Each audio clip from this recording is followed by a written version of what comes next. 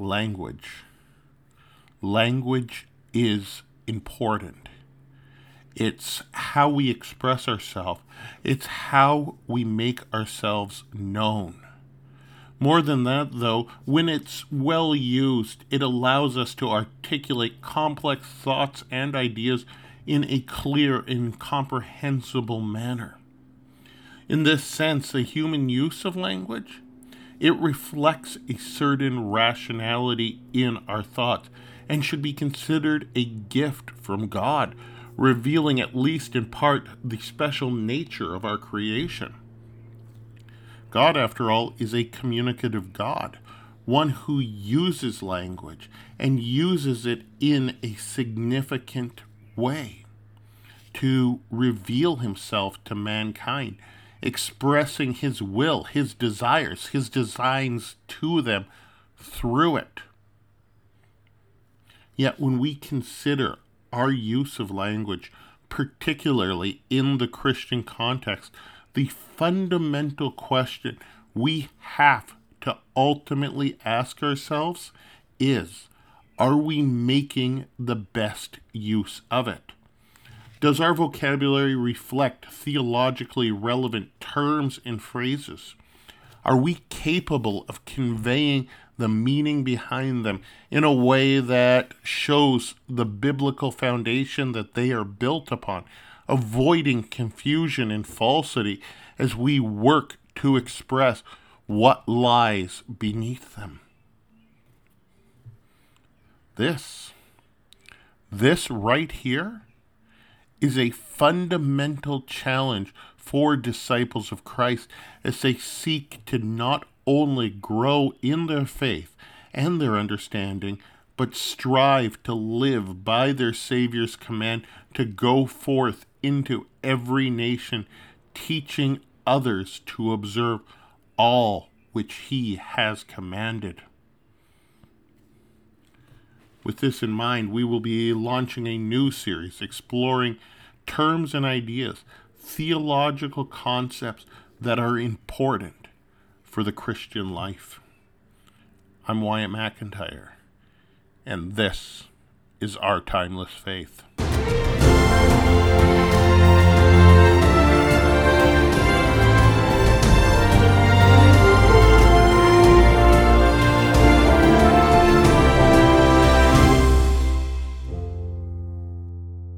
For the past several weeks, we explored common expressions that are found amidst Christianity today. We looked at the thoughts that many tend to believe are found in the Bible, but aren't, considering if they had a scriptural framework, if they had a biblical foundation which they were built upon, seeking to better understand what they were actually saying, and if they have a place within the language choices and communications of Christians.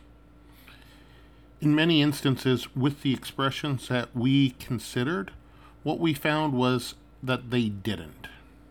Instead, they reflected a simplistic understanding, a half-truth, or an outright falsity.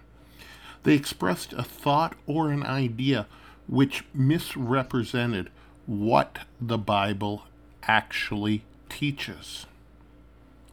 And this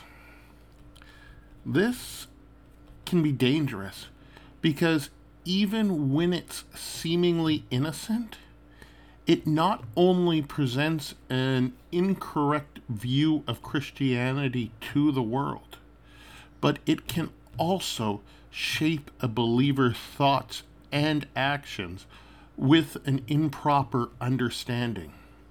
An understanding where secular thought, where secular ideas, they weave their way into Christian belief in this sort of religious pluralism that can lead them astray or harm their witness and testimony for Christ. Now, this isn't to say that every expression that we may use that isn't found within the pages of Scripture should just be cast aside, should just be thrown out, should just be disregarded as if it doesn't matter or as if it was dangerous. There are a number of concepts and ideas which are found within the pages of the Bible which are not given a specific word or phrase. Rather, they are drawn by a holistic reading of the Word of God itself and then later systematized so that the Christian can better understand what they are actually being taught. These concepts and ideas are important because they articulate key doctrinal points which help us to grow in our knowledge and our understanding of God, in our knowledge and our understanding of who God is and what He is doing, who God is and what He has done for us, who God is and what He expects from us. Thus, it is not only essential for us to know and appreciate these as deep expressions of what the Bible is actually saying and teaching, but also to clearly articulate them, conveying the idea as well as the truth that lies behind it. This is important because when it comes right down to it, we tend to believe that we have a good comprehension of the terms which are meant to express these deep theological truths. Yet we can have this difficulty when it comes to defining them. In some senses, when forced to communicate them or to explain them, we treat them as if they were a divine mystery from beginning to end.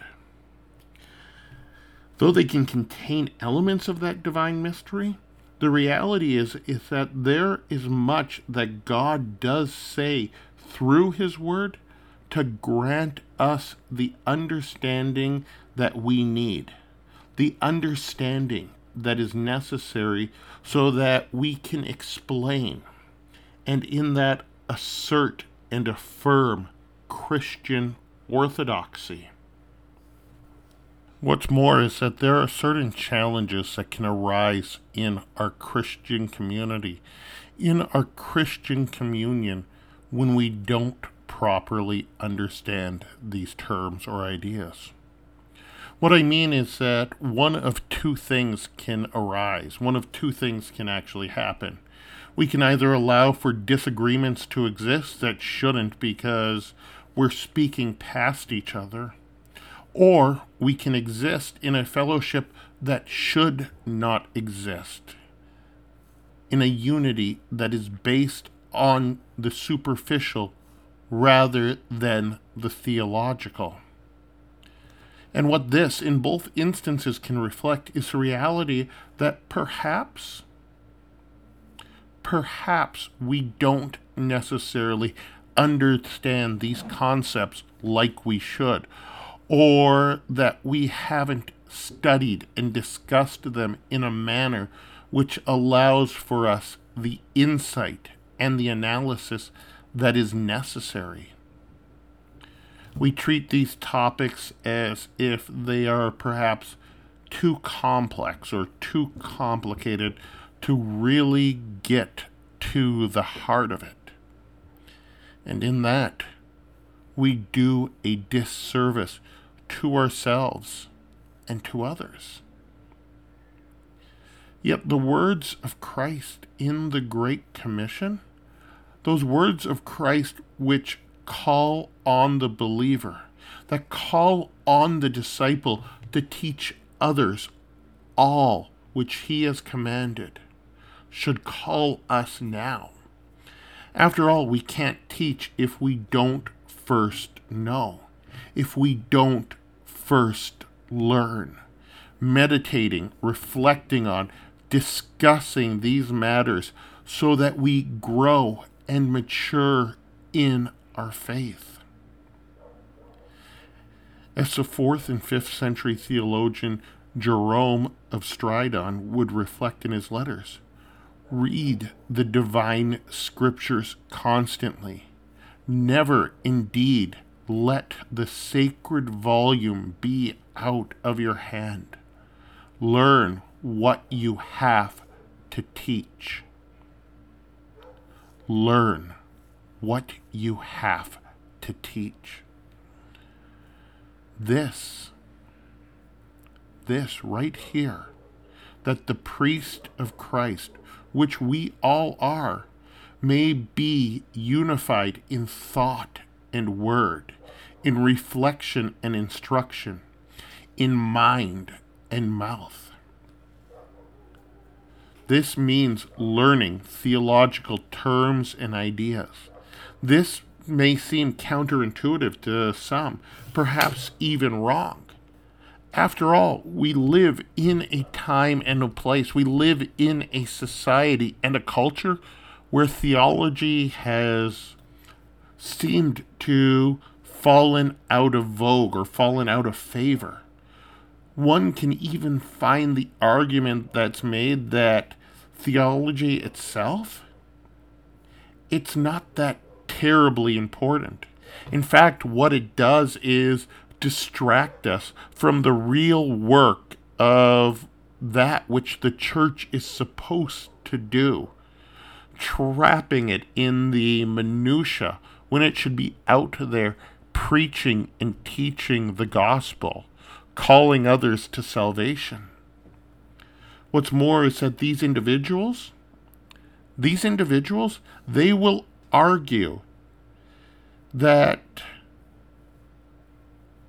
theology, it just doesn't relate to people, or people don't relate to theology. The Christian who uses these ideas, who uses these terms and these phrases, they run the risk of speaking a foreign language to those who they're talking to, a form of Christianese which is neither culturally relevant or applicable. This language, in turn, prevents true communication from occurring. Oftentimes, what's missed, though, in these arguments is that theology and this basic understanding of what theology is incredibly important. It is incredibly significant. Derived from two Greek words, theos, the word for God, and logos, which can be translated as word, study, language, saying, account, or discourse, in its most basic explanation, is often translated as the study of God. But what we also notice is that it can also be translated as God word or God language. And so what we notice here is that it is intrinsically tied to language. It's intrinsically tied to communication. And this shouldn't surprise us a great deal. After all, God chose to reveal himself to us with words, with the divinely inspired words of Scripture. The Bible itself, in turn, is inherently theological in its nature, because it is used to describe not only God himself, but the things of God. Thus, what we have to perhaps recognize is the fact that the words that we use, the words that we have as they relate to God, carry a great deal of weight. They are foundational to who we are. They're foundational to our profession and our confession of faith. And they can't just be ignored or dismissed. They can't just be thrown away into the palpably obscure. As we accept this, we then come to further realize that the theological terms that we have, the theological terms that we use, they provide a practical framework for Christianity. To ignore this truth, to ignore this framework, is to leave oneself open to heterodoxy and heresy, to teachings that run contrary to the Word of God. When this happens, that practical work that they say that these theological terms distract from,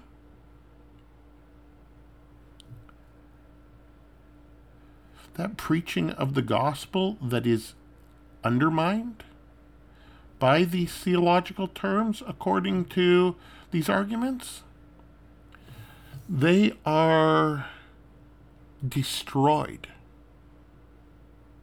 by our own incomplete understanding, by our own incomplete ability to convey what is necessary in a clear, coherent manner. We lose sight of purpose and meaning.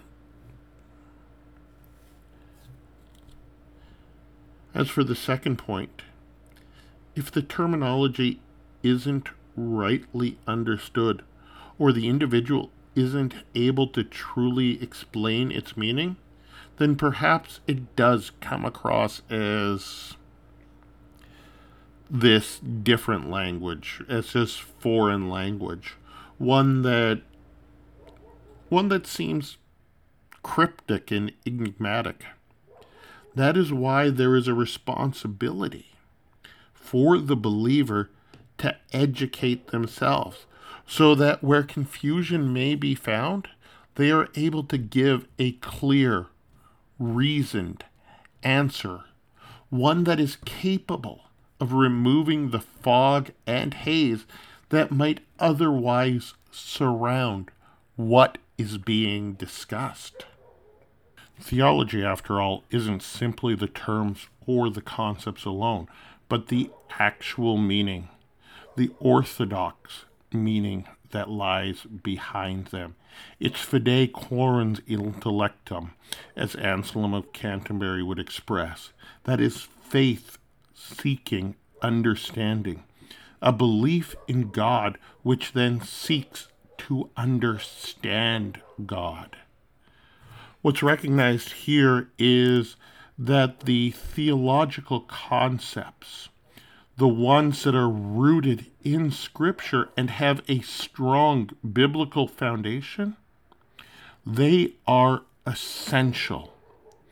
They are absolutely essential, as is exploring the doctrinal basis that lies behind them, recognizing that they must draw from the entire counsel of God rather than simply drawing on an individual text as if they somehow exist in isolation, in a vacuum, free of other passages.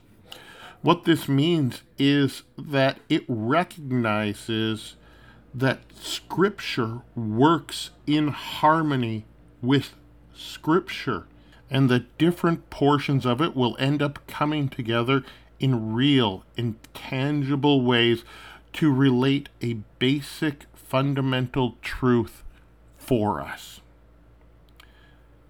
This right here is what we will be exploring over the coming week as we try to relate these theological concepts to our faith. Some of them will be terms that we're familiar with and that we'll recognize as being important to our understanding of the Christian faith. Others will be terms that we are perhaps not quite as familiar with, or terms that we'll be hearing for the first time. And in that, we won't be quite sure what they mean or how they relate to our life and our faith. And we will work to try and bring the academic and the practical together with these terms. Why? Because what we have to recognize is that aside from being able to teach these concepts properly, we also realize that the doctrinal beliefs that we have a direct impact on our relationship with God. And in that, they have a direct impact on us. How we reflect on God and those principles He imparts on us tell us something about who we are and what we actually believe about God. If we hold true to how He has chosen to reveal Himself to us.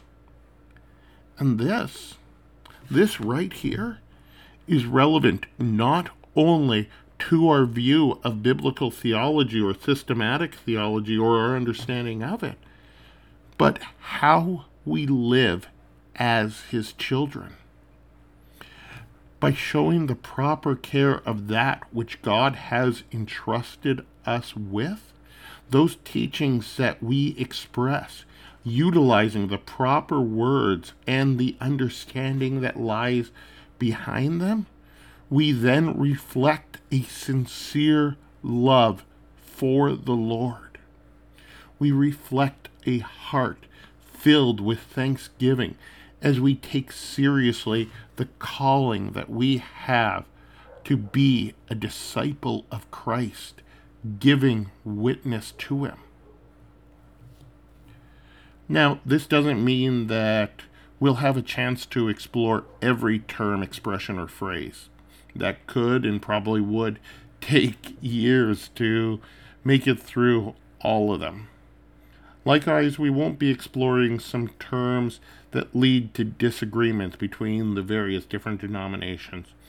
For example, transubstantiation, consubstantiation, real presence, sacramental union, representation in communion.